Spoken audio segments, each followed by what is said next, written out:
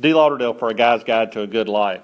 A couple years ago I turned 50, and that inevitably is going to make a guy reflect on his life and begin to look at what he's learned over those first 50 years.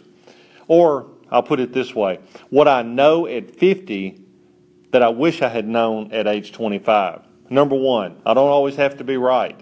This is really tough for me because I am incredibly competitive, and being right is a lot about being competitive.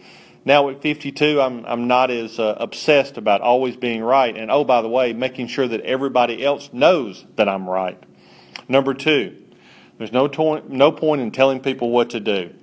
People are going to do what they're going to do. So now when I have an opportunity to speak into someone's life or they come and ask me advice, best I can do now is just say this is what worked for me and tell them my experience, or say this is what didn't work for me and tell them my experience, and then let them do with the information what they will.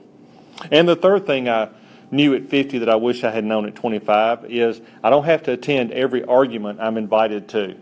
I have a high sense of justice, and so I always want to take on causes and protect people, and I love to debate.